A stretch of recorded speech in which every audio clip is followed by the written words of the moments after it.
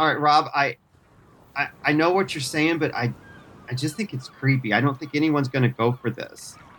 What the hell is this weirdo talking about? I don't know. I mean, I think it's definitely a pussy magnet. Yeah. I, I mean, okay, so I'm coming at it from a different perspective here. I get that, but the whole ventriloquist dummy. I don't picture like women like going for this. It makes you seem really weird, Rob. And you're not at all. But I don't picture this working. And this is coming from a guy wearing a puppy vest and Speedos. Well, you know what? It's chilly, so I'm warm on top, but I'm casual on the bottom. We are by the beach, you know. Yeah, I don't know. I mean, dummies kind of creeped me out, but I just thought this was a great way to meet, some new women,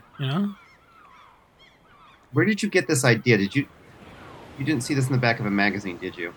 I did. I actually ordered it from the back of Mad Magazine.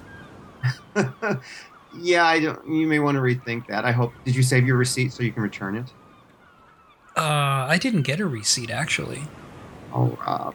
He's a fucking idiot. It's funny. I'll give you that. Maybe she's got a good sense of humor and she'll be willing to get naked just because you're funny. Maybe. I don't know. Maybe. Or I could be trying too hard to be funny and then I end up with nothing except my hand in this dummy's ass.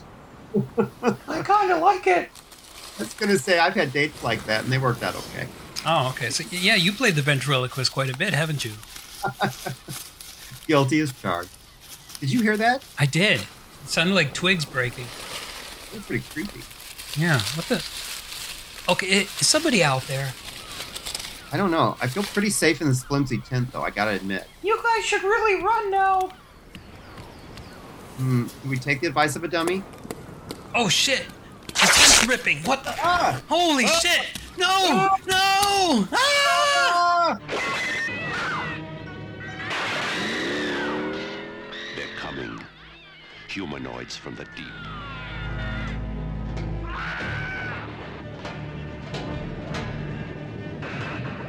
A tidal wave of rampaging creatures surges from the dark and violent sea to conquer the earth. Maybe intelligent enough to perceive man as a competitor. Why the girls? It's my theory that these creatures are driven to mate with man now in order to further develop their incredible evolution. It's enough to scare the hell out of me. Soon the world will awake to a terrifying riptide of humanoids from the deep. We think we know where these things come from, but we have no idea how many there are. The earth plunges into a battle for the survival of the fittest, where man is the endangered species and woman the ultimate prize.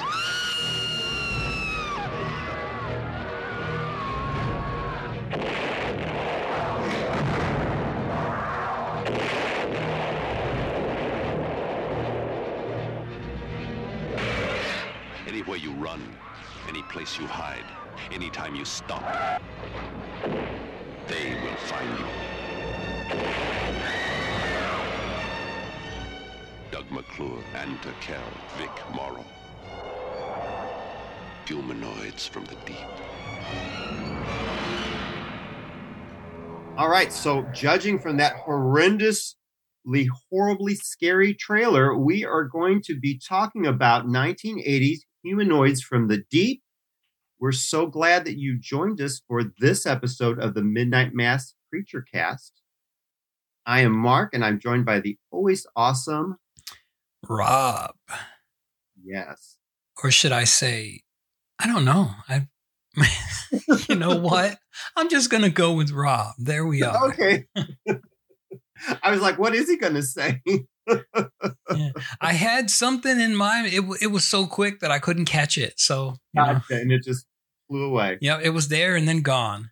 Gotcha. All right. All right. I can't speak for Rob, but I am hopped up on cold medicine, so anything could happen this episode. Who knows? Yeah. As is usual for this podcast. That is true. Without the cold medicine, it just, it happens. It does happen. Now, so this is, I will let you go first. When did you first experience Roger Corman's Humanoids from the Deep? Humanoids from the Deep. It must have been, I want to say maybe 86 or 87.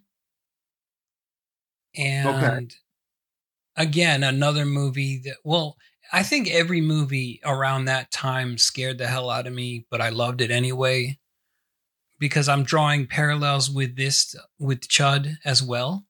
Yep, you and me both. Okay. Mm-hmm. So, yeah, just seeing those creatures with their giant heads and it looked like their brains were exposed. And, you know, it did something to me. It injected a whole new fear in me. Right, yeah. Well, and I myself, I don't know about you, but I loved the Creature from the Black Lagoon movies. Oh, yes, I did love that as well. It kind of, in a weird way, had that kind of feel to it, you know, like the monsters from the water and everything. And, you know, I hate underwater horror, too. Yeah. I know. So was it a struggle to get through this movie? You mean with all the breasts? No, I mean with all the underwater horror. No, it was fun. It's creepy. I do not like the underwater stuff, but yeah, it was pretty creepy. Now, for me, I remember the TV spots terrorizing me. They cut it really well. I mean, I think Roger Corman always had really good people working for him as far as the advertising department goes. But the trailer was really pretty solid. And then I think I actually caught this on tape, on VHS, I think is the first time I experienced the terror of Humanoids from the Deep.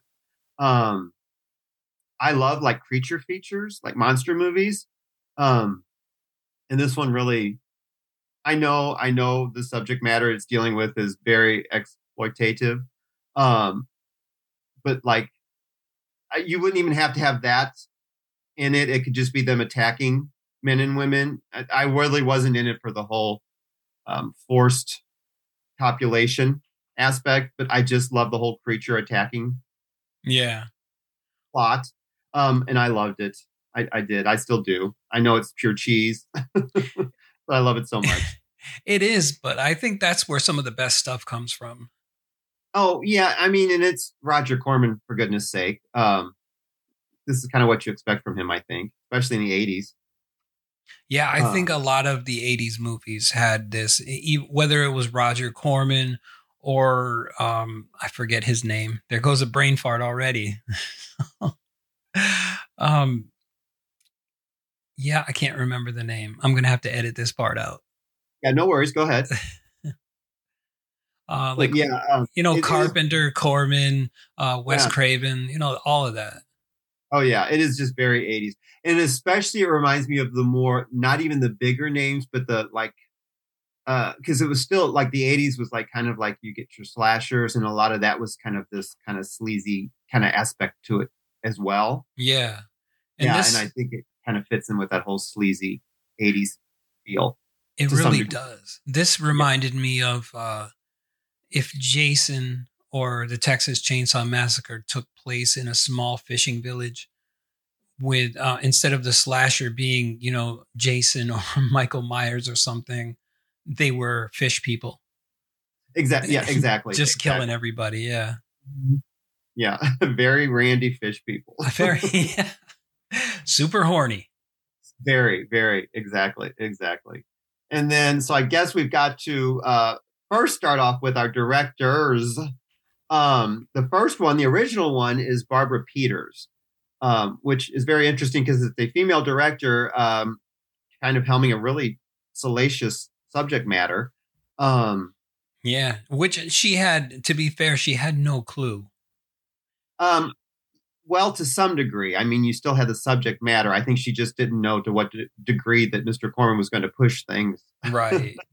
He ended up adding more nudity and cutting out the parts that were character development parts. And so, yes, yeah, he knew what his audience was. Yeah. And then now Ms. Peters, I know a couple of her films. I don't know. Are you familiar with the director? I am not. So back in the 70s, she did, it's like a biker flick, like a revenge one, but it's like almost like a feminist version. It's called Bury Me an Angel, which if you're into those kind of movies, it's a really good one. She also did Summer School Teachers, which is like one of those like teen comedy things from 75. Now, this one, I don't know. You're either going to know exactly what I'm talking about, or you're going to be like, I have no clue. But it was called The Powers of Matthew Starr from the 80s. No clue. Okay, all right. So it was only on for like one season, but it had Peter Barton in it, and he was like this alien, but on Earth. And Peter Barton, he's so dreamy. He was in Hell Night, and he was in Friday the 13th, the final chapter, so part 4. But those are the only things that I really am familiar with that this director did. So she actually, like you were saying, she did the movie, but then there were some spicier scenes added in by the uncredited Jimmy T. Murakami, Murakami. Now, this gentleman, did you ever see Battle Beyond the Stars? It sounds familiar. I might have. It's the one that's got John Boy from the Waltons in it and Sybil Danning. I never watched the Waltons. Oh, okay. All right, then. And now he also did a segment in Heavy Metal. Okay. Now I'm familiar with that. Okay. And now for all the Kate Bush fans, and I'm sure we have many out there, I know I'm one, he directed the music video of King of the Mountain in 2005. But that's all I'm familiar with this other gentleman. But he's the one who kind of went in and put the other extra scenes in that Mr. Corman was requesting to spice things up. Ah, yes. Yeah. So now we'll go into spoilers. So I don't want anyone, like watching this thinking that they're not going to know what's happening. But we'll go into every spoiler there is about Humanoids from the Deep.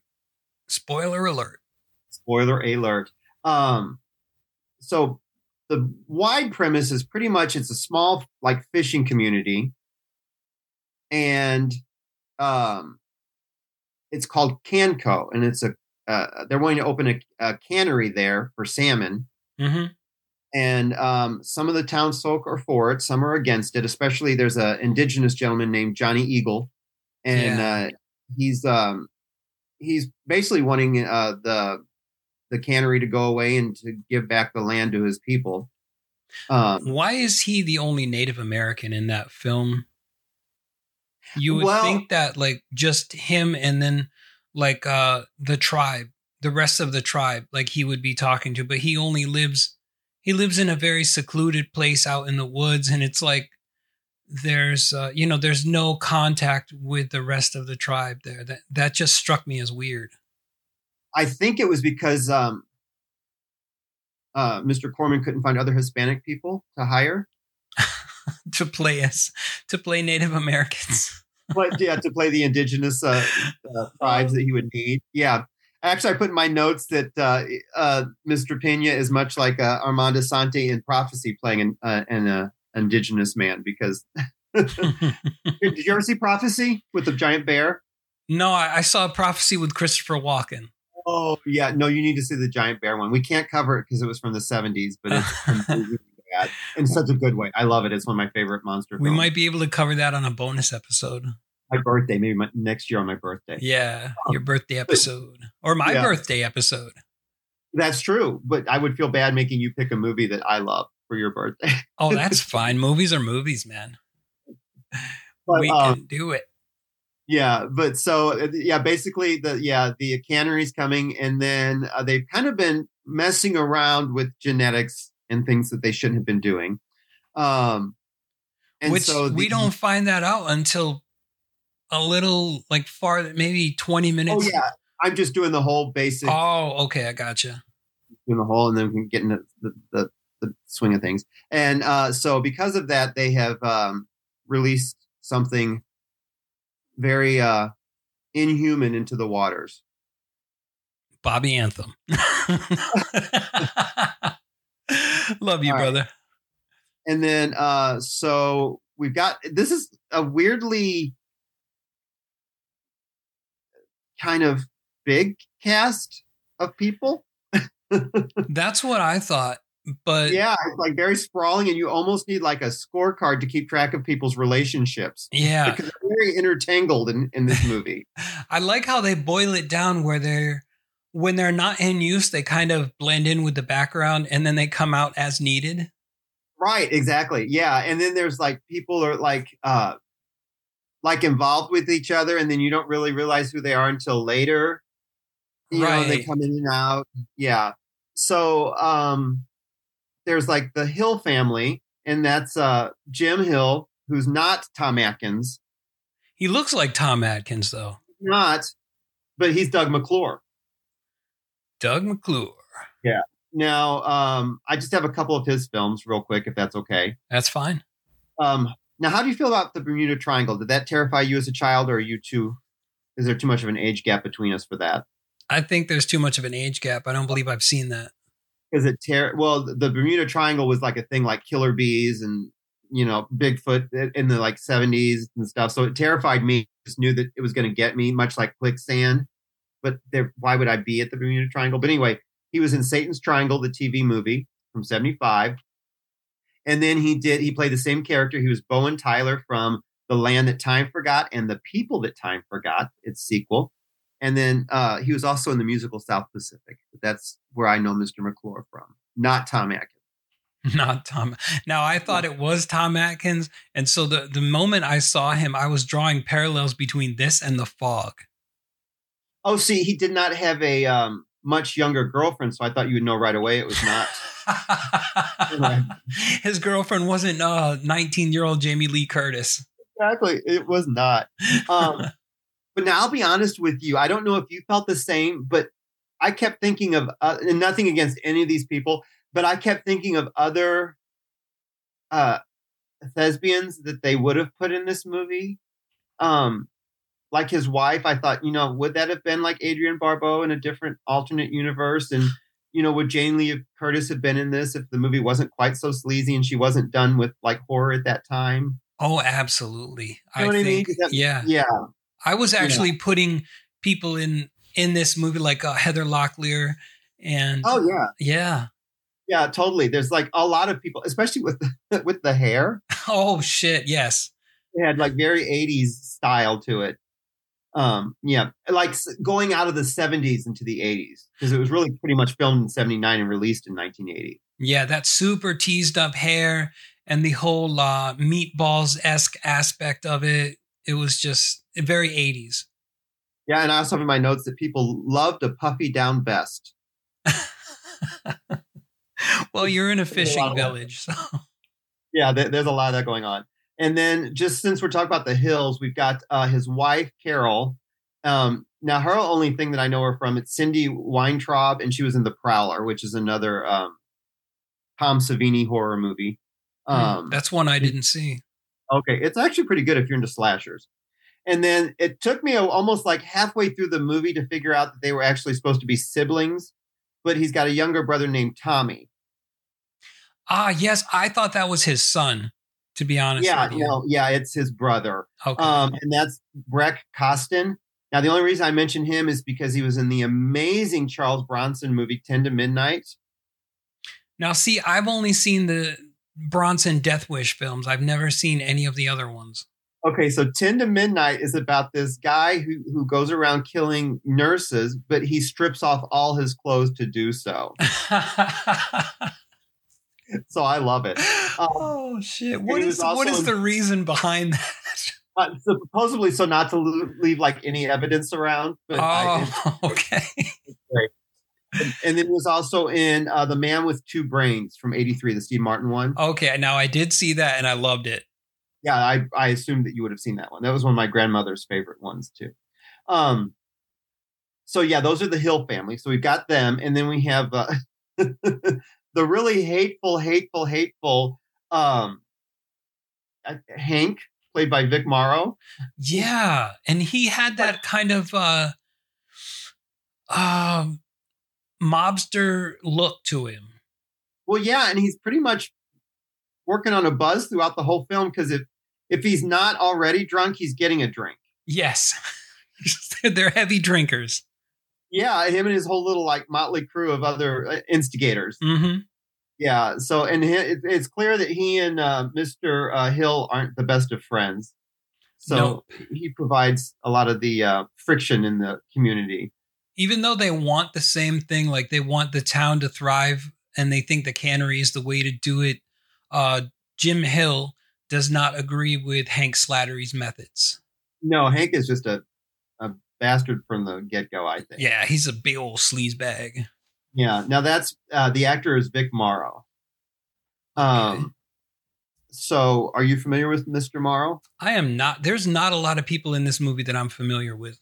Okay. So he was in The Blackboard Jungle from 55. He was also in The Evictors from 79, which is not a good horror movie, but I love it. So I'm putting that out there. He also did The Bronx War 1990, The Bronx Warriors. But now this is the one that I think you're going to be like, oh, okay. He was the gentleman that was killed in the Twilight Zone movie. That timeout segment. He was the one that had the helicopter mishap in the John Landis episode, where he and the two young children were killed. No? I did see the Twilight Zone movie, but I can't recall that. All right. If you folks that have been following us for a while, Kenny and I discussed it on the American Werewolf in London episode because John Landis was the director of that one as well. Oh, okay. Yeah, that accident. Oh, All yeah. right, yeah. Anyway, and then he's actually survived by his daughter, who is Jennifer Jason Leigh. No way. Yep. Unbelievable. Yeah. Mm-hmm. And she, of course, was just from, single white female. And the amazing Flesh and Blood movie by Paul Verhoeven, where, as I stated before, Rutger Hauer runs around in a thong. Throughout the whole movie, right? Whole movie. And then she was also in The Hitcher, again with Rutger Hauer. And then I love my Amityville horror movies. And she did Amityville: The Awakening in 2017. Now, that's one I have not seen. Out of a plethora. I think I heard somewhere there's like over 50 Amityville horror movies. My goodness. I saw the one with Ryan Reynolds. Oh, so did I. Anything Yep. with Ryan Reynolds in the beard, I will sit through. I don't care what He's like one of my favorites, and I will not accept anyone else as Deadpool. He can play Deadpool forever for all I care. I heard they're making a female version with Melissa McCarthy. I'm just putting that out there. All right. Okay. So, that's Hank, and he is like Mr. Dastardly. And he's just, he just seems like he lives to just be like a shit disturber. Yeah. He's a huge pain in the ass for the entire town. Yeah, exactly. And he has really, really got it in for Mr. Eagle, John. Yeah. He's just hates him with his every fiber of being. So, so that's basically our town folk. There's also a sheriff. I did not write down the gentleman, but he seems pretty worthless. He's almost backboneless, I would say. He just goes along with whatever Slattery says most of the time. Exactly. Yeah, I was going to say he's definitely, Hank definitely has the sheriff in his back pocket for sure. Yeah. And then the cannery also brings in our scientist, Dr. Susan Drake. Who I am completely in love with. Interesting. Okay. All right. And then who's the actress? Do you know the actress? I found her name is Ann Turkel. Uh-huh.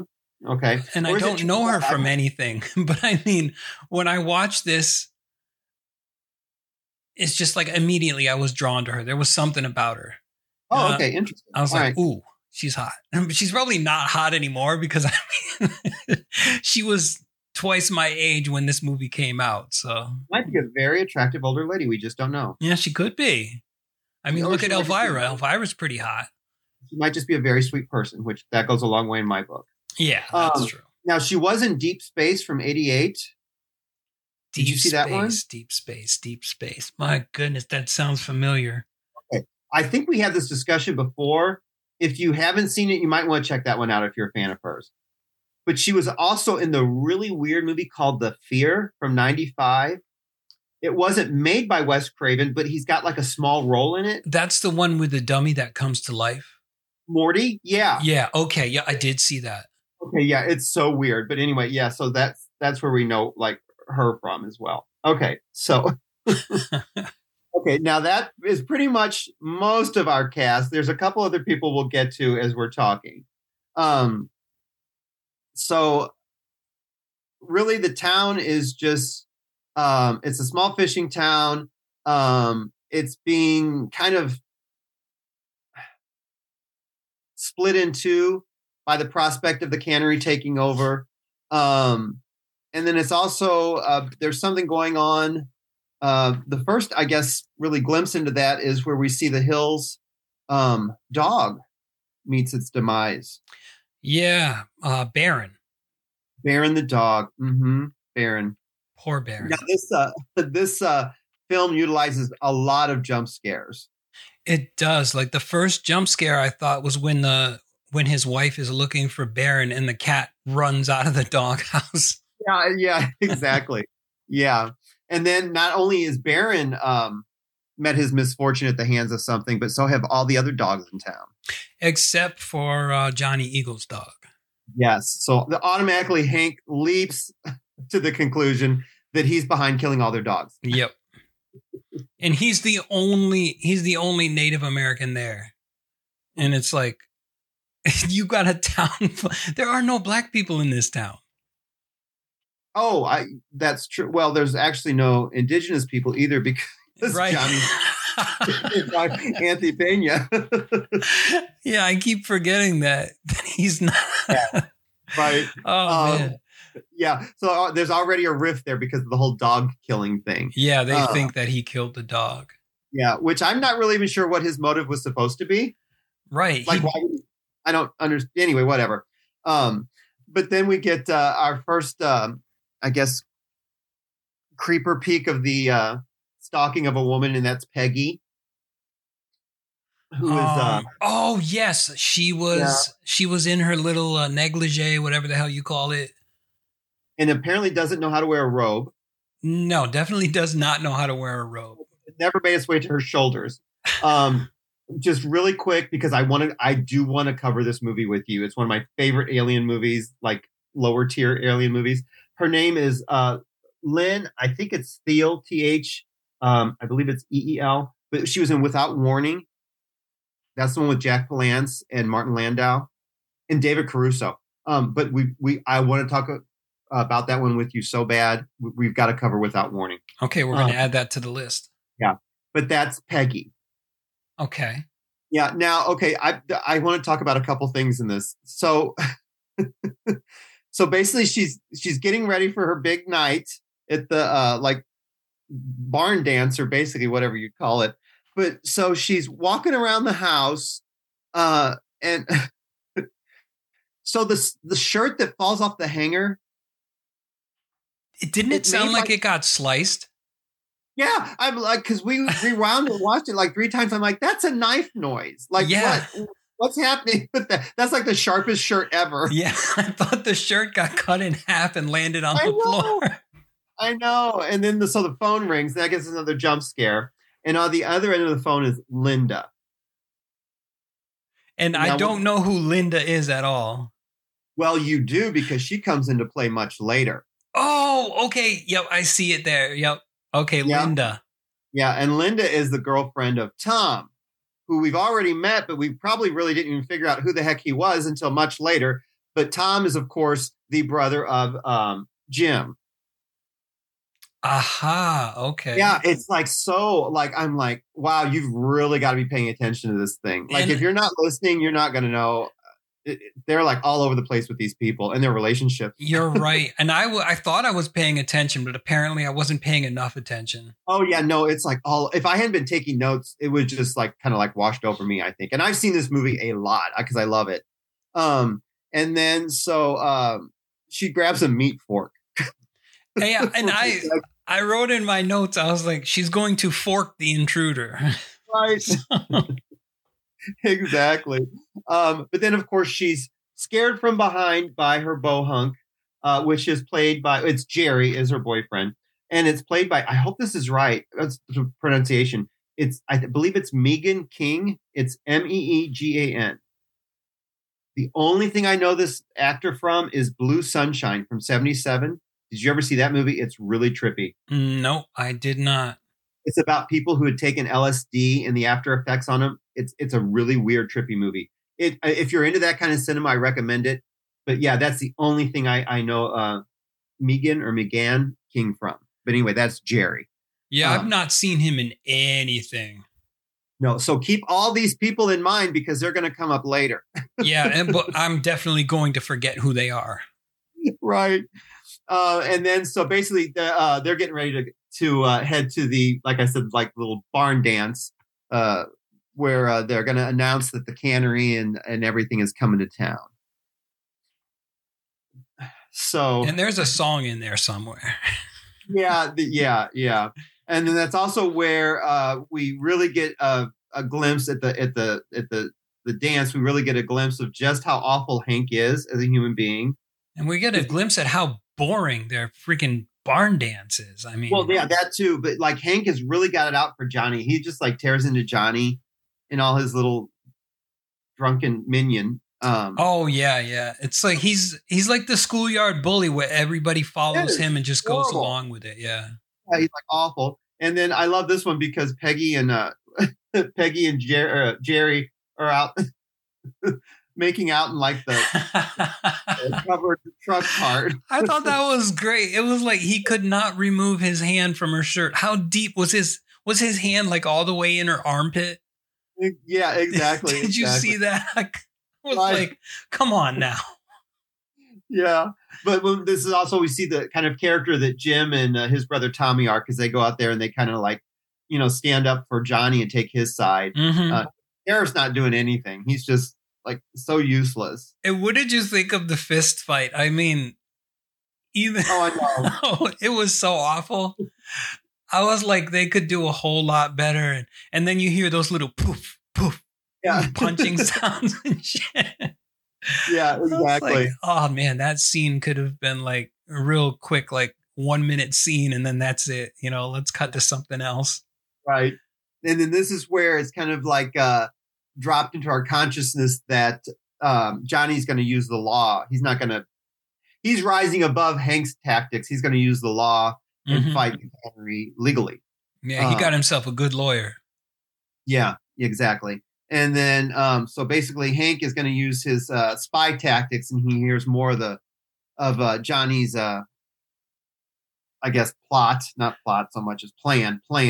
That he's found a lawyer who's going to take the case on pro bono, and they're going to use the treaty as a basis to fight against the fishing rights of the indigenous people. Mm-hmm. It's going to be a landmark case, and of course that just fuels Hank's anger. Yep. And then I wrote in my notes him and his crew are in the bar conspiring against Johnny Eagle. Right, because they're always within arm's reach length of a drink. Yes, they are. They're always drinking. Everybody's drunk. Yeah. Now, okay, I've got to ask you about this because so Jim Hill, who's married to Carol Hill, agrees to take Dr. Drake, Ann Turkel, out to kind of like show her the ropes on the water and like what's going on with the salmon and stuff.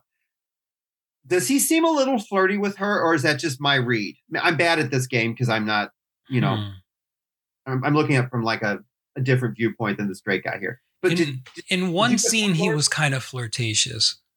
Yeah, and then it seemed like it just kind of dropped. So I'm like, okay, I just want to get your viewpoint on that because I'm like, he's married and his wife looks pretty much just like Enter. Like all the women in this, they all look the same.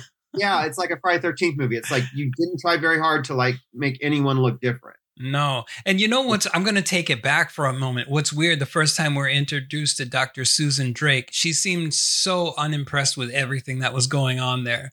It just looked like she was sitting there bored out of her mind. Would you blame her? No, I couldn't. And then when she had to dance with that other scientist guy, she was just like, oh, I don't want to be here today. Well, and the one guy she was dancing with, she was like towering over him. I know, she's so tall. I love tall women. Yeah, I thought that was quite funny. So now you've got to go back to the phone call with Peggy because we now see Peggy and Jerry on the beach kind of, getting all gropey with each other and making out. Okay, so those are the two lovers. See, I had already forgotten. And the woman next to them drawing is Linda. That was Linda? That's Linda. See, this movie messed with my head so bad. So Linda is the girlfriend of Tommy, who's the brother of Jim. Okay. See what I'm saying? Yep, Yeah. I got you now. Yeah. So Linda's the one who actually is like kind of different than everyone else. She's got she's like a shorter brunette hair. Mm-hmm. Now, really quick, Linda is Denise Gallick. She was in Partners from '82. I'm betting you've never seen this movie. No, never. Got Ryan O'Neal and John Hurt, and they're police officers, except John Hurt is gay.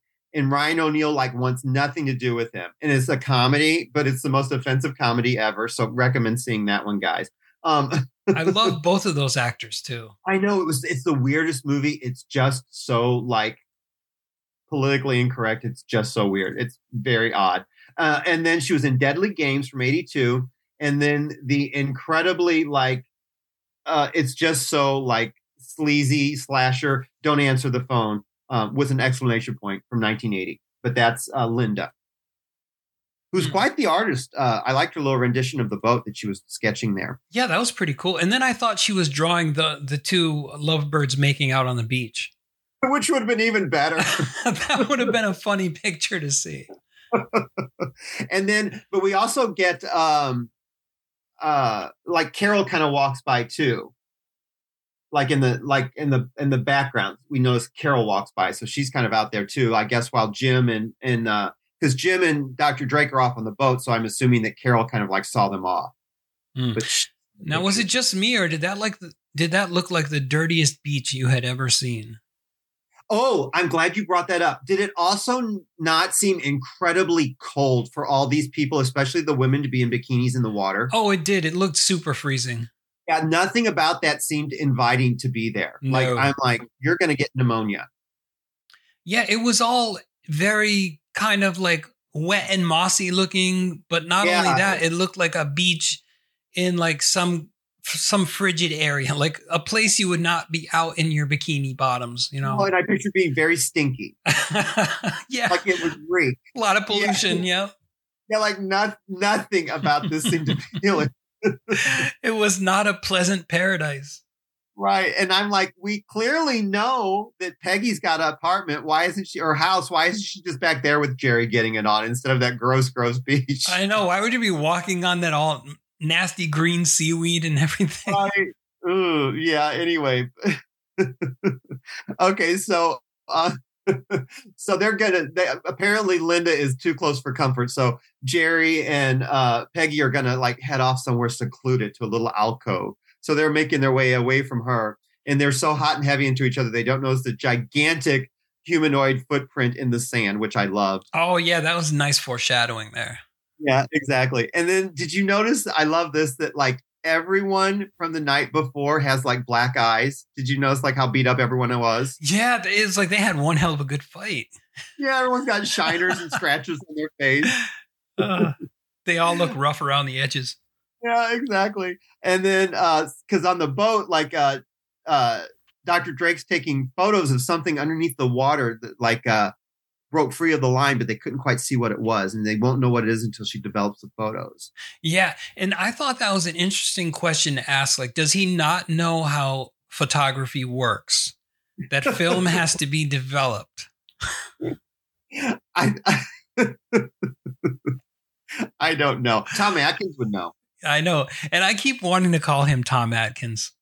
Actually, that would have played out differently because he and Anne, or he and the doctor, would have been in bed, and she would have had the covers over her breasts, and he would be smoking, and then he would have said, "What was on that picture?"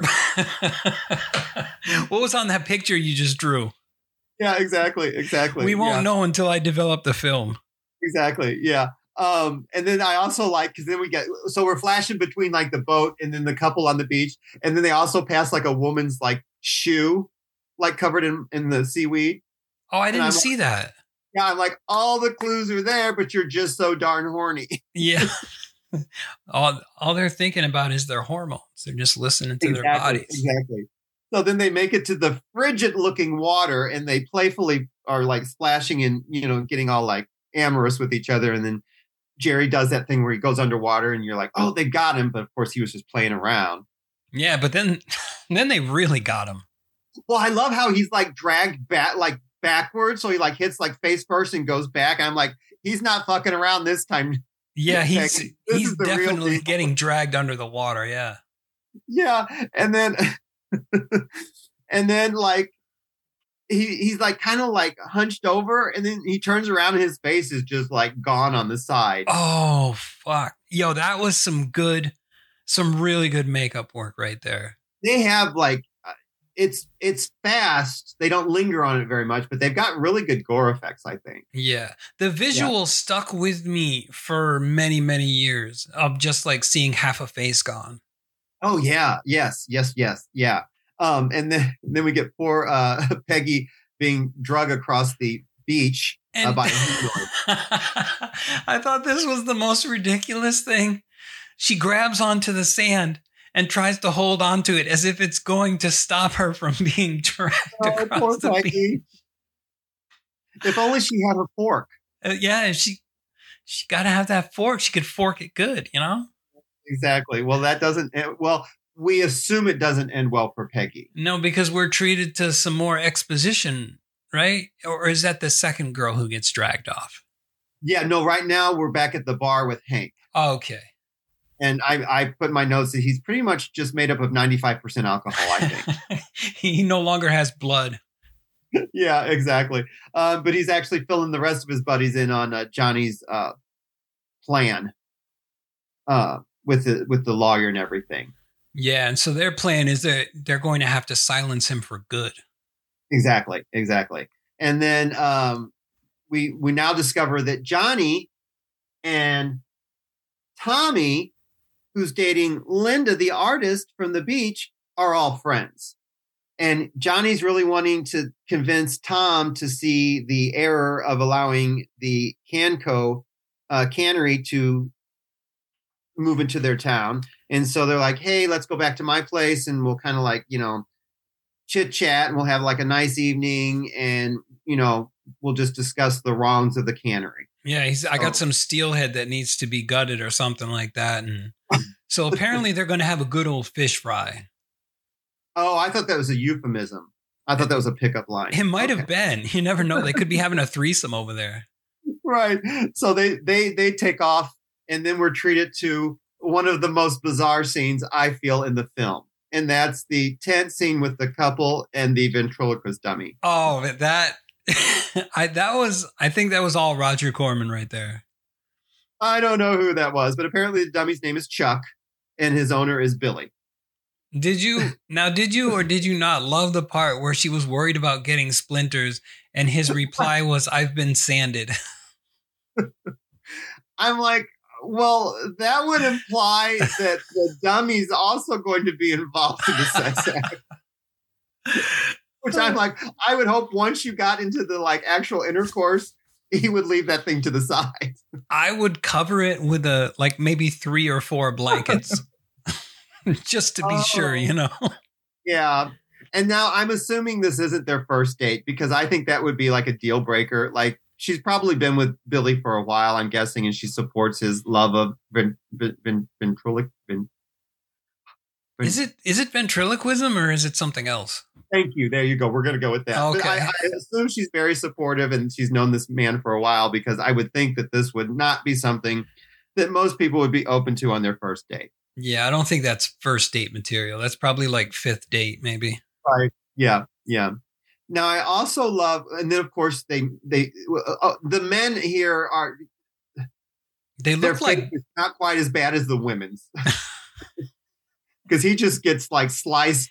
The humanoid attacks through the tent and kind of gouges his back open. Yeah, and gets his back ripped. And then the woman takes off running. Did you notice how after she gets out of the tent, how much darker the film got? Oh, it was super dark. Okay. Yeah. It gets very dark as she like flees for her life, but she's actually attacked by a very amorous humanoid from the deep. Yes, a very horny one. Mm-hmm. Yeah. And that was my first, watching the movie, my first full frontal scene of seeing, I was like, holy shit, there's Bush. And so it's like, and then we see her Naked and Afraid style running across the beach. Again, very dark. And then when she slipped on that muck, she was just covered in it. I was like, oh, no. Is this the one where it's not the same girl? Because there's one where Oh, that's the shower scene you're thinking of.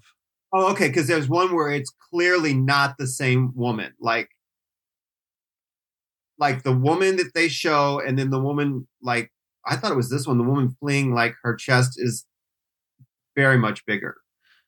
It may not be this. That's actually Cindy Weintraub's shower scene, and she didn't feel comfortable with getting naked, so they put a body double in who was more voluptuous than her.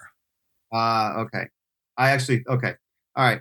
And then so then we are done here. The trauma has been taken care of, and now we have Hank and his buddies creeping up on Johnny and them. Now I want to ask you something. Like I hope Rambo you know what style. I'm talking about. What's so that? when they're in the boat, does he turn to that one guy and say, "Shut up, Susan"? Yes, I got that in my notes. He was like, "Shut up, Susan." Okay. I thought that was great. That made me laugh so hard. I turned to Walt and I'm like, did he just call that guy Susan? I was thinking of like a way to do it where I'm just talking and it's like, I don't like what you're saying. Shut up, Susan. I know. And then I'm thinking, who was he referring to the doctor? Because she's Susan Drake. Was he like making fun of him? Like he's the doctor? Like the doctor's an idiot and he's an idiot? Is that what that was? Or? No, I think he was calling him a pussy. So he's like, shut up, Susan. Like that's what I got from it anyway. Oh, okay. That was so weird. It's kind of like, like, have you ever seen Menace to Society where they're in the car about to do a drive-by shooting and he's like, man, you acted like a little bitch right now. That's my parallel to it where he's like, shut up, Susan. You know, he's calling him a girl. Is that Menace to Society? That's the one with Dolly Parton and Morgan Fairchild, right? Yeah, definitely. So. That's the one. All right. But actually what they've shown up to throw Molotov cocktails at the house. This is all right. The tent part was ridiculous, but this one was even more so ridiculous because unless Johnny Eagle was carrying high explosives in his little shack, one Molotov cocktail is not going to blow the damn place to smithereens. Walt was like, is the cabin just full of gunpowder? That's perfect. All right. So we're thinking of the same things here. Like, what the hell is going on? Yeah, it was the most flammable thing in the world. Yeah. It was like, it must have been a tinderbox in there or something. It went up. Yeah. Apparently Johnny collected matches. Not my matchbooks. He collected gunpowder, matches, everything flammable. And just stored it in his house.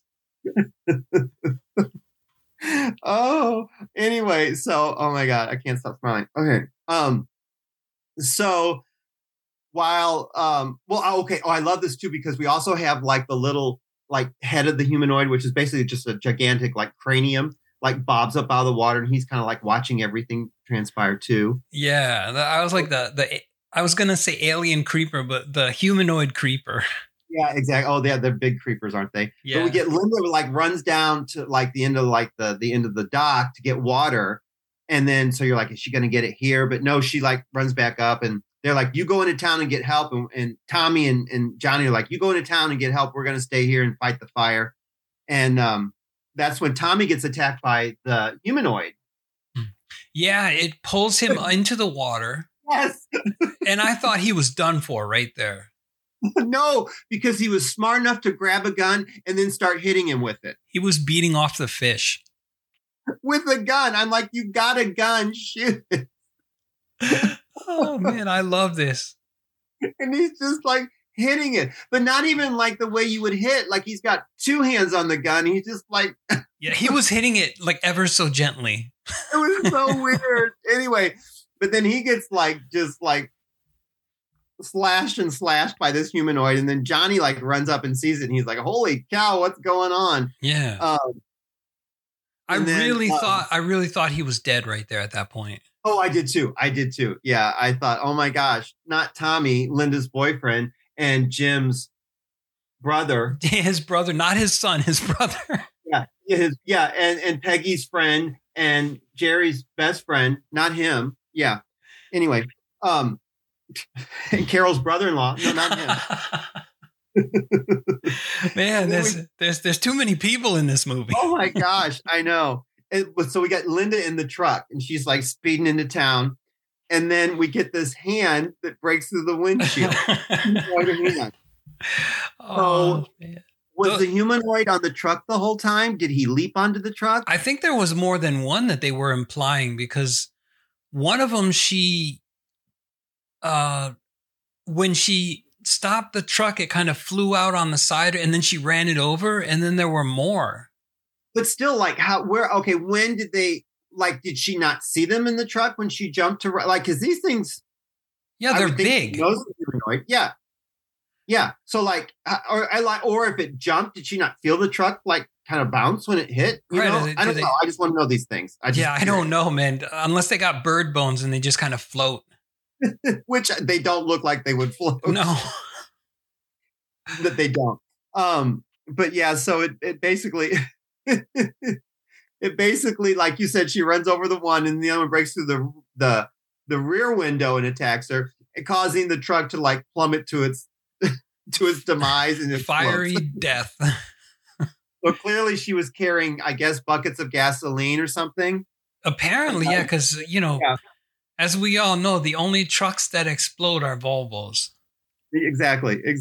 Yeah. And then we get it's a brand new day, and then Susan is saying she needs to rent a boat from the beret wearing man who we've never seen before. Oh yeah, the old guy. Yeah, exactly. Yeah, I'm like, who's this? He was like an old New Yorker kind of guy. Right, but we come to find out that it's Peggy's old lover who's left her to date Jerry because Jerry is now bisexual. Okay, I'll go with that. All right, it could be. We just don't know. Anyway, but then we've got and again, the sheriff is all beat up. Everybody's all beat up, but the sheriff is talking to Hank and the guys, and then Johnny shows up with Tom, who looks really horrible, and he's in the back of the truck. And the sheriff is like, "You got some explaining to do." Mm-hmm. And now, as far as I can tell, this is actually when we are told Tom's relationship to Jim. Yes, because the whole time, like I said, I thought that was his kid. Exactly. And then this is where the wife, Carol, is like, I'm going to go to the hospital to check on, to stay with Tom, because he's like, he's not dead. He's in critical condition. She's like, I'm going to go. And then, so Tom and Johnny and Dr. Drake are like, oh, there's something going on. And they're like, we need Johnny to go with us because he's actually seen this thing. And then Jim is like, you're letting on to Dr. Drake. He's like, you know more about this than you're letting on. Yeah. Which I thought was weird because we are so close to the film's climax right now. And then, the doctor's like, oh, we've genetically engineered. What was it? Hold on. Got to look at my notes here. So it was called DNA5, I believe. Oh, yeah. That's coming up. Yeah, exactly. Yeah. DNA5. Yeah. And it's a growth gene. They use frogs. They were working with frogs, and they had tadpoles, and they would turn to frogs in like 5 days. Yeah. Turning the frogs gay.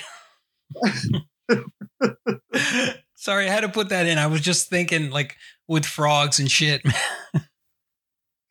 Keep going on this tangent. What now? Oh, the Alex Jones rant, and the gay frogs and everything. No, I have no idea. Oh, you've never heard of that? No. You know who Alex Jones is, right? No. Oh, wow. I'm going to have to send you that YouTube video about him ranting about gay frogs, like putting shit in the water, making the frogs gay. It's hilarious. Okay. So anyway, yeah. So, oh wait, now I'm off here. Oh, that's where she's saying that like they're like nocturnal predators. And then she sees like the sketch of the creature, which was a very nice sketch. I would hope that would be available for framing. And they're more developed. They are more developed than she figured out they would be. Yeah, so they're like a prehistoric kind of fish that hasn't evolved in a million years, but yet suddenly in one generation, they evolved to take on a humanoid kind of shape, I guess. Yes, yeah. It's a koalan camp, I believe. It's a prehistoric kind of fish. Okay. Yeah. So the three are. Hang on, that I'm kind of jumping back and forth in my notes now. Hurry up, Susan. Right. Because what you're talking about happens later, but now they're on the beach, and this is where they kind of discover the body of Peggy. Oh, I jumped ahead, didn't I? Yeah, that's okay though. They find the body of Peggy, and I love how so Peggy's alive, and like she's covered in seaweed, and they uncover her face, but then Jim keeps going to uncover her breasts to expose them to the camera. Right. Yes. The poor woman has already been sexually molested, harassed and all this stuff. So let's just expose her breasts to the camera. I think he wanted to find out if it was just her head or maybe her entire body was under there. Gotcha. Okay. We'll go with that. But she's still alive. And then this is where we get another big humanoid pops up for one more scare and attacks Drake, but they kill it, and so they've got an actual corpse that they can take back to the lab. I call that the mutant genocide scene because I know there was only one functioning suit, but it looked like they killed 7 or 8 of them there. Oh, you know what? For having they had what was it, 3 suits? Yeah, and 3 working costumes, but only one was good enough to show close-ups. I mean, they did a pretty good job of making it seem like they had a handful of humanoids. It did. It looked like there was about 9 or 10 of them. Oh yeah, no, I think they did a really good job with that. Kudos to them. So this is where we get some of the exposition about what Dr. Drake actually knows. They're becoming amphibious. They've got tremendous brain capacity. Okay. Yeah. So I did jump ahead. And then the one guy's like, well, your theory might be incorrect. And she blows a gasket. She's like, my theory is not incorrect and people need to know. She told him, shut up, Susan. Shut up, Susan. Which is weird because she is Susan. Yeah. But didn't that guy strike you as very robotic in the way he spoke and everything? Much like a scientist. No, I'm just joking to all my scientist listeners out there. And then this is where some of the stuff we were talking about, this is all in her exposition, that they evolved into 4 growth phases. Mm-hmm. And now they're seeing man as competition, and they are getting the drive to mate to evolve. Yeah, so they need to mate in order to evolve themselves further, apparently. Exactly. Right. Which doesn't it doesn't really make a whole lot of sense. Right. I'm thinking interspecies copulation doesn't work that way, does it? I don't think interspecies erotica, fucko. Otherwise we have goat babies and horse people. Yeah, and then they would end up on the Funhouse. Right, exactly. How cool would that be? So, and then now we have finally gotten to the nighttime festival. Oh, yes, the Carnival of Carnage. Yes, exactly. And I love that it's being hosted by the DJ from K-Fish Radio, KFSH Radio. I know, I thought that was good too. And you get a free visor if you stop by, which I want a free visor in the worst way. And I also want to meet Sandy, the Miss Salmon. I want to meet Roller Girl. Oh, yeah. See, I'm thinking that's not a real Roller Girl because it's not Heather Graham. Roller Girl had been attacked by a humanoid from the deep. Right. It would work completely differently. See, I would have cast Heather Graham in that role. Oh, yeah. She would have stomped the crap out of that cranium of the humanoid. Oh, hell yeah. Blood all over her roller skates, but she'd be a survivor. And still looking sexy as shit. Yep. And so what they have done is they've intercut the festival with Carol Hill, Jim's wife, and their young child. They do have a young baby. They've intercut her at home alone with the kid, and she's getting ready to take a shower, and she's just leaving the little kid in a playpen. Which I thought she was at the hospital the last time with his brother. Well, see, and I think everyone else did too, because it comes into play later. He asks, well, where's Carol? And they're like, well, she went home because Tom's doing better. Which is great. So, you can't pick up a phone. What the hell? No, you can't. Yeah, no, they're too busy. But yeah, so she's back there, and I love the scenes of the plate glass window at their like cabin or cottage or whatever, with the giant creature peeking in at the baby. Oh, that is so creepy. Yeah, that's horrible, horrifying. So basically the festival intercut with the woman home alone. Yeah, and see, the Home Alone scenes really, really bothered me. Well, it almost seems like a different movie to me. Yeah, like they see a different film. It doesn't bother me. It does not bother me, but it's got like a different tone to it. It does, and I wish they would have expanded on that a little bit more, maybe.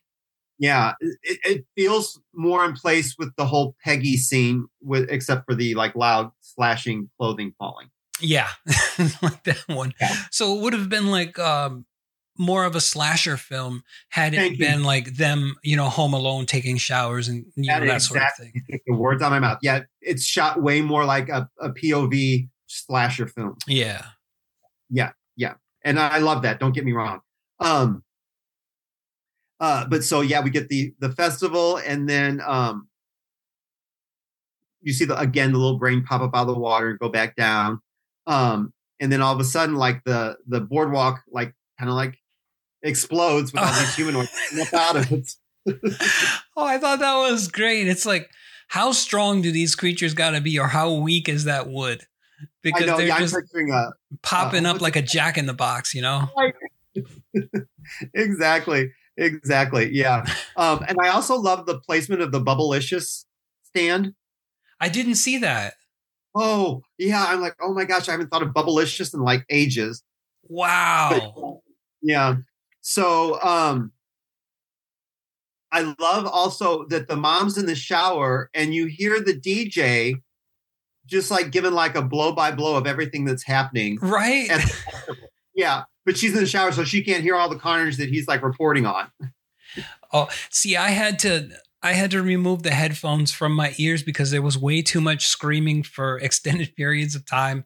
Like you got the fish like doing screaming and then people screaming, and it's just like, all right, I can't take this anymore.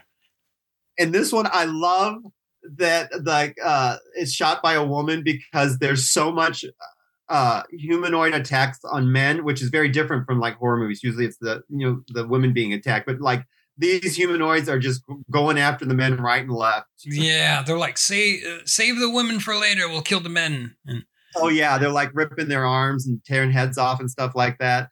That second head scene being ripped off, I thought that was like a Tom Savini kind of scene because it looked exactly like something that would be in a Savini film. Effects are really fun. I mean, if you're into gore and creatures, I think this is a really fun little, Oh, definitely, yeah.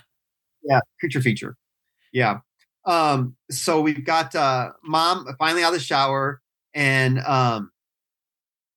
she's now like actually hearing the news, and that's also when Sam and Sandy is attacked, which I love Sandy. Poor Sandy. I have in my notes, Sandy's not safe, with like 3 exclamation points. And you know what's funny? The creature, like when she's fighting off the creature, in the first scene, she's still wearing her bikini top. And then in the next scene, it's magically gone. Yeah. But the actress herself loves it that she actually got to survive, because she hits it on the head and she runs off, and she loves that she actually got to survive a humanoid attack. Yeah. Yeah. Anyway, yeah. So she fends off the fish man and she escapes. But then we got mom, and she's out there locking up like it's like Fort Carlson, like with all the locks and stuff she's got inside, big bolts and everything. I was gonna say, like, how the hell I don't even think I don't care how strong you are, you're not getting in that house. Right, exactly. And then I love this because in my notes I have flaming creature. Oh, I wrote the same thing. I was like, what's going on? We have like 3 films in a row where we've got, people on fire or things on fire. Yeah. Well, and it's because what they've done is they've got the idea to basically douse the water with gasoline and set it on fire. That didn't seem very effective from my point of view. I mean, well, I don't. Yeah, I'm like, well, they just go on. Yeah, I was talking about that with Walt. I'm like, I don't really get the purpose of this really, because they would go under. I mean, like the water's not going to go the fire's not going to go everywhere on top of the water. You would just swim as far as you needed away from it or down lower and just go past it. I don't know. I didn't quite Right. get that As either, we've seen, there was like 3 patches of water that were on fire and the rest of the water was okay. I think what we really need to keep in mind is that Roger Corman likes to see things on fire and explode. And I think Probably, that made that happen. Yeah. But I think the best, like one of my favorite parts was when that little kid chucked was it a flaming spear at the creature and then set the creature on fire? And I was like, you go, little boy. Right. Right. But then also this is where we kind of see that like maybe Hank is not the biggest jerk in the world because that little boy needs help getting his sister up.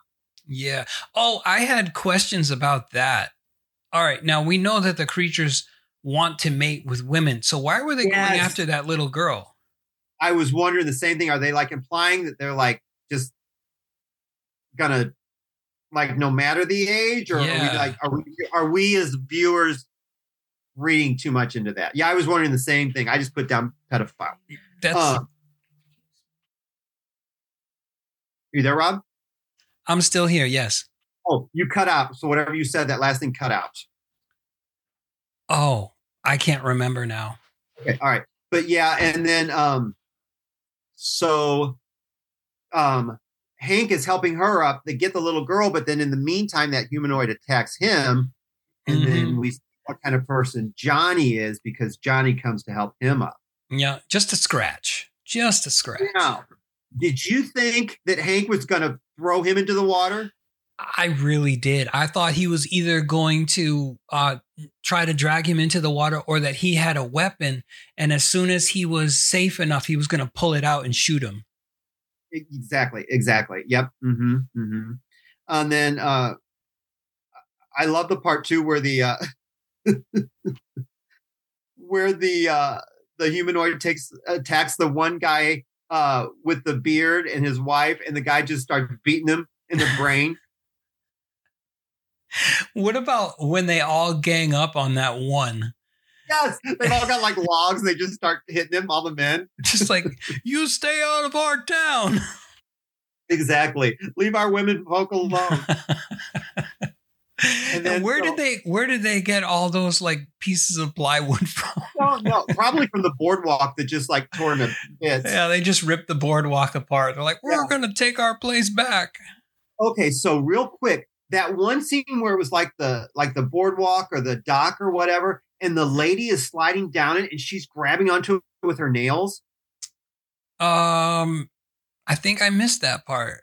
Oh, Rob, it looks so painful because she's like falling down it and she's like grabbing it with her nails. I'm like, that had to have ripped her fingernails out. Oh, yeah, definitely. Yeah. Oh, I'm like, oh, and the splinters. I'm like, oh, no. Fuck that. You know, I've got a little quick story about that. I was peeling the sticker off of a humidifier, and apparently I didn't do it the right way, or my nail just slipped.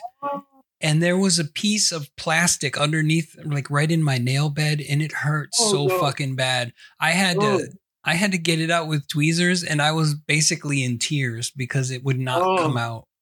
And it hurts.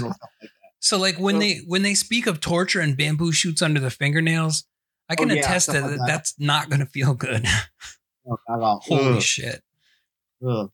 Luckily, there was not a Randy humanoid waiting for you. No, after all that. Because I would have been, my fingernails would have been in pain and my asshole would have been in pain. Exactly. Because you know they don't bring lube. No, they got slime on their body, so they don't need lube. Oh, I didn't think about that. Yeah, I didn't even think about that. So now we're back home again with Carol, and then she puts the baby in the closet, and she turns the lights out and grabs a knife. Oh, this is so ridiculous to me. It's like, I know you got to protect your kid, but who's to, how's your kid know what's going on that they're going to remain silent and just... I was going to say, it was crying in the closet. It's not like the humanoids can't figure out where this kid's coming from. Right. I also love how she runs and places herself right by the door, and we all know what's going to happen. It's going to buzz through the door because she's right by it. Yeah. Yeah, and then I do love how she gets the drain cleaner and goes to town on the humanoid with the drain cleaner. Oh, because she tries to fend it off with the lamp first, and the lamp doesn't do anything. Exactly. So then the drain cleaner kind of does the job, and then she gets a little stabbity with it. Yeah, and then she just cowers in the corner. Like, whatever. But then there's something at the door, Rob. Oh, yes, and she thinks it's another one trying to make its way in. And then she almost stabs not Tom. Not Tom Atkins. Yep. And then the kid's okay. And they're all fine. And so the next morning, they go back to visit. So I'm like basically the whole town looks like they're pretty much like, if they're not murdered, they're pretty much beat up, and they're more worse for the wear than before. It looks like they were in some kind of town-related rumble where everybody just got messed up. Oh yeah, it looked really bad. And then and Hank, the sheriff looks really way out of it. He has not had a good night. Amazingly, he survived. Right, amazingly, yeah. And then they mentioned that Drake's okay. She went back to her lab, and Carol's like, "Everything's okay, right?" And I'm like, "Is it?" Because, just because you killed some of them doesn't mean there's not a bazillion more down in that water. Right? How many are we talking here? She said 1,000 salmon somehow got free. 3,000. Yeah, 3,000. Oh, 3,000. Okay. Yeah, I'm like, Carol, you're just wanting to see things. She's the glass is half full kind of gal. Yeah, she's an optimist. Yeah, and then that's the end of our movie. Oh, wait, no, it's not. Because what? We Dr. Susan, we see wearing a face mask because COVID was around back then. No, because she's a doctor. And who was the lady with the scarred up face? Oh, you must mean Peggy, the survivor from the beach. Yes, Peggy. Okay. So apparently she turned into a vampire because her eyes are really white. What's up with that? Okay. Yeah. And then she has a baby burst out of her chest like an alien. And it does that little human fish type scream thing. And then, we're treated to the end credits. Yeah, I do not understand the eye thing. I'm like, why did Peggy turn into a human? I don't understand that. Yeah, like, was she a werewolf, a vampire, or I don't know why they put the white contacts in her eyes. Or is it like a weird STD? Could be like a fish STD. Yeah. Yeah, that we just don't know about yet. Yeah.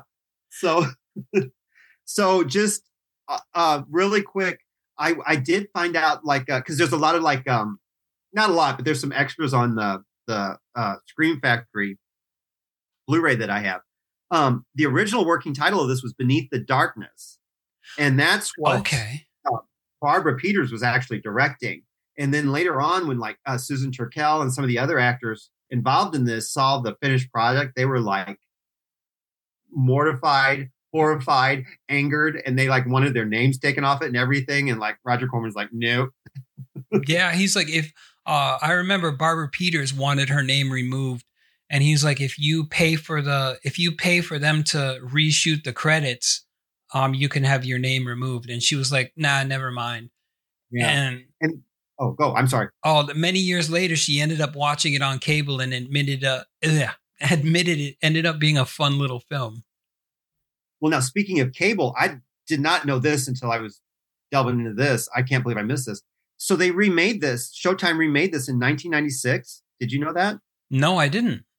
Yeah, it had Robert Carradine and Clint Howard in the remake. So I know it's available on DVD. I saw that, but I don't know if it's, you could stream it or Blu-ray or anything like that. I so have to look for this.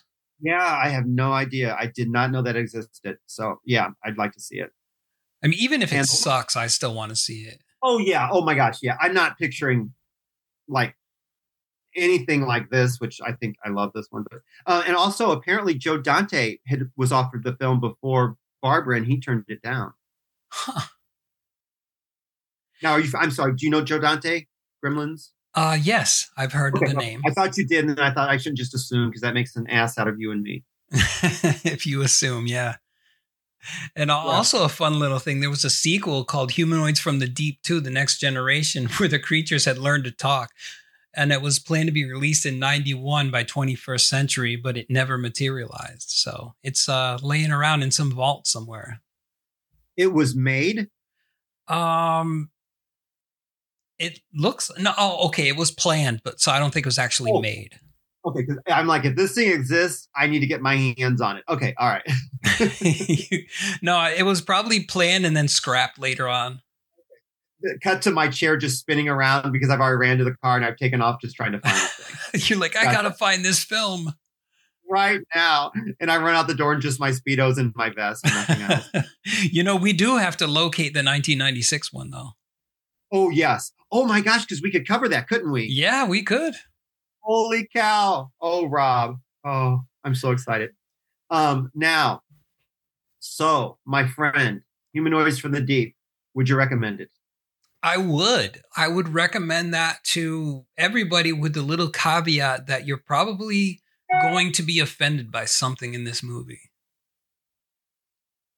Yes. Yeah. Yes. I mean, it is dealing with a horrible, awful plot point of, rape by a humanoid. Yeah. You've got racism. You've got some. Yeah.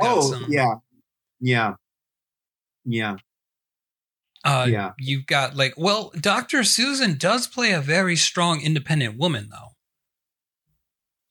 She's a damn fine little scientist. Yeah, she is. And did you love that part where she said she's a professional scientist? Right. I wondered if there were any other kind. Well, there are. Those are the ones you want to steer clear of. The unprofessional scientists. They're out there. Yeah, exactly. They're drinking out test tubes. Yeah, they're just they're putting their own DNA in with other stuff. They're so unprofessional.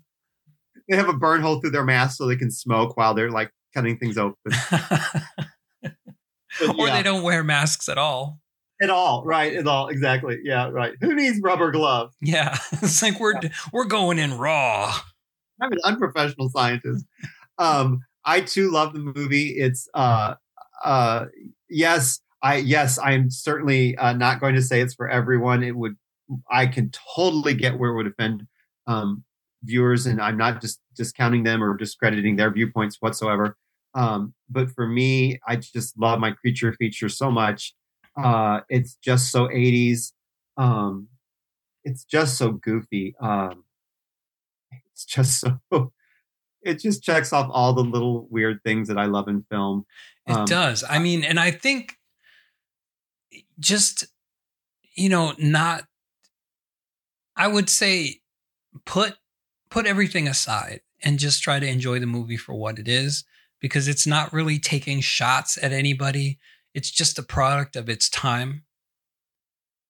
Yeah, but I'm definitely not making light of the situation. I mean, it is a true horrible crime against people. I'm not, if you've undergone that, I can certainly see where this movie would be triggering. And I don't want, to recommend, just everyone run out and see this because, I'm not making light of that at all. So yeah, you do make sure you understand what the subject matter is before you pop it on, or, you invite other people to watch it that, this may greatly upset. Yeah. I didn't mean to sound insensitive there. I just. Oh, no. I didn't take you as sounding insensitive at all. I just want to make sure that audiences aren't just like, hey, let's all have a party. let's have a watch party. Yeah. Fun little disclaimer, Yeah, they lose friends real quick. Yeah. Yep. No, but it's a Corman film through and through. Yeah. Now, if they would like to reach us, and send their own unedited pictures of their humanoid from the deep, they can do so on Instagram at Midnight Mass Creature Cast, and I would love to interact with you there that way.